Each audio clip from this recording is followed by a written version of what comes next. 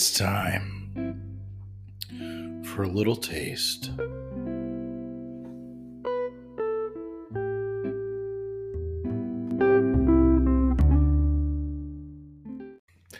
Well, I just watched Mandy for the first time ever. I've known about it for a while. I've had it, I've even owned it for a while, and I just haven't actually watched it. And I remember I intended to go see it in the movie theater when it was out, and I just didn't do it. Anyway, so I'm pretty sure most people know about this, but the main selling point here is it's one of those quote unquote crazy Nicolas Cage performances. And it's one of the better ones. And it's not as, like for a lot of the movie, it's not like over the top Nicolas Cage the whole time, which is part of why I think it stood out the way it did and really still does. I really enjoyed it. I'll say it definitely is a little deliberate, and it takes its time, and it's in no rush to get to the, it's to some degree a revenge movie. It's in no rush to get to that. And I wouldn't exactly say that it dragged, but I just wasn't sure if I was really into the movie for a while. And I was definitely into the music and the visuals, but the emotion of it, I wasn't fully, I don't know that the movie needs to be authentic emotionally, because it's really so over the top ultimately. But the one important part is the two main characters' relationship, really, and that there's an actual like love bond going on there. And I definitely was sold on the fact that they had a really, it seems like a good relationship. A little weird, but they had a good relationship. They're communicating. They're obviously in love with each other, right? That gets communicated and acted well. And then once things start to turn, the emotions of it start to get, they get cranked up to 11, I guess. So the one, yeah, I guess I'm going to have to spoil this to talk about it. So hopefully, if you haven't seen it and you've been meaning to, go ahead and do that first. It's worth watching if you're not sure. And maybe a little slow to some degree, but stick with it. It's not that slow, but it just takes its time, and with everything it does.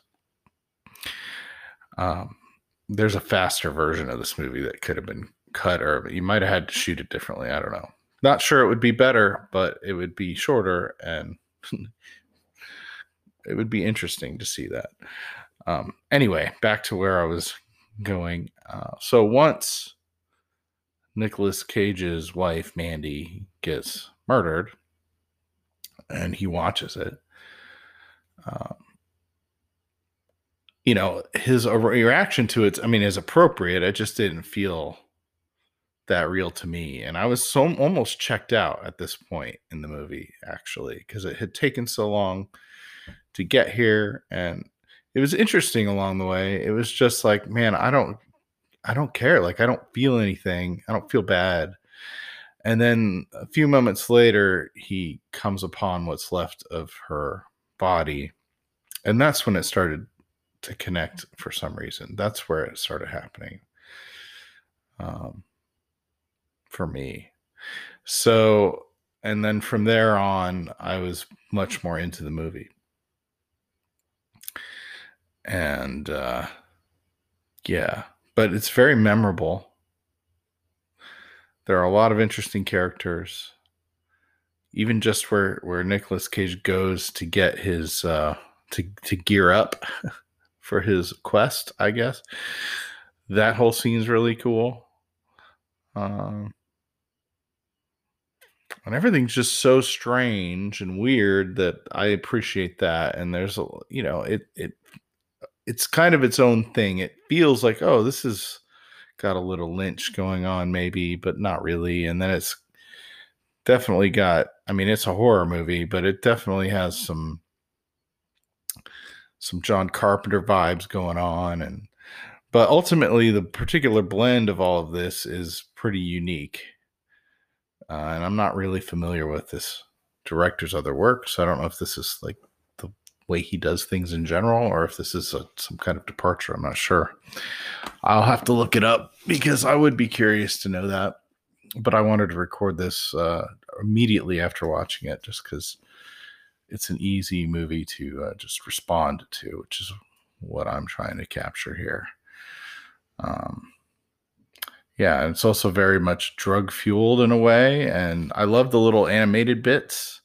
And actually, I think my favorite scenes are mostly the car scenes. The way he had the camera in the back seat for a couple times, and you could see, I love that, the wide shot of driving from inside a car where you can see through the windows. I don't know. There's something about that framing that I like.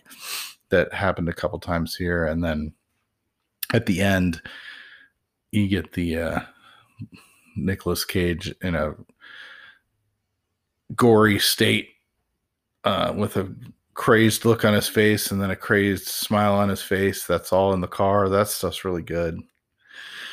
I don't remember the lady's name, but the lead actress there, she was really good when she was in it. It's very interesting to look at, and an interesting character for her to play. Very, I don't know. Yeah, the whole thing's just very unique, right? I guess it's sort of set, I'm guessing, in the 70s from the decor. I wasn't really paying attention if they nailed down a date or not. And yeah, the music fit. And then just the nightmare fuel at the end was all really good. And the bad guy got what was coming to him, right? So it was ultimately very satisfying. And I think for me, the reason, I mean, I really like Nicolas Cage. I'll watch him in anything. I've seen a lot of the crazy stuff that he's done, but I haven't seen everything. And this one I was just kind of saving because I knew it was one of the better ones.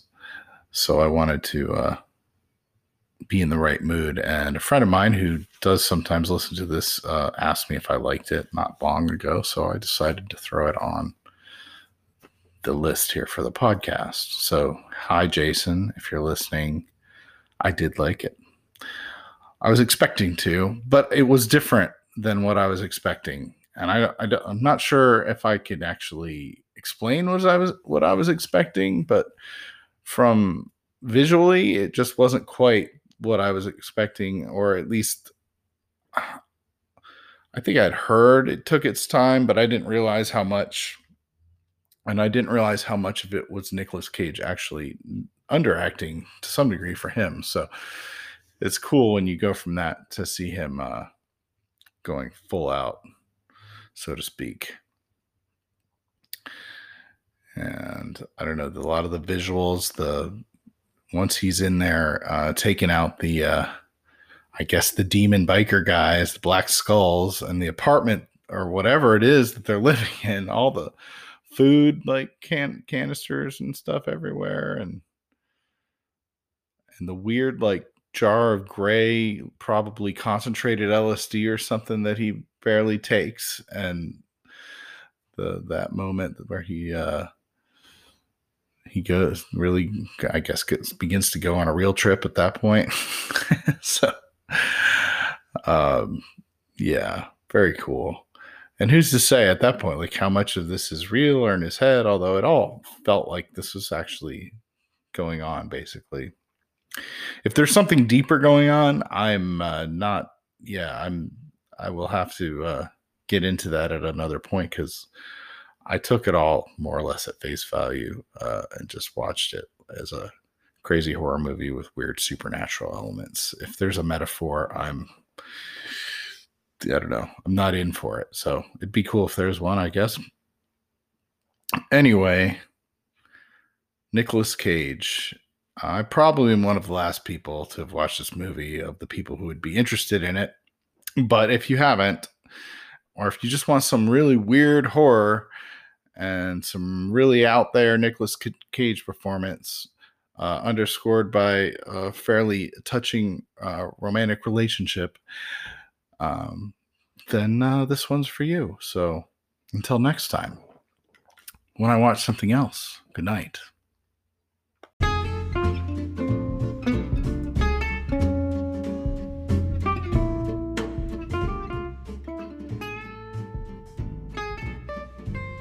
Thanks for listening.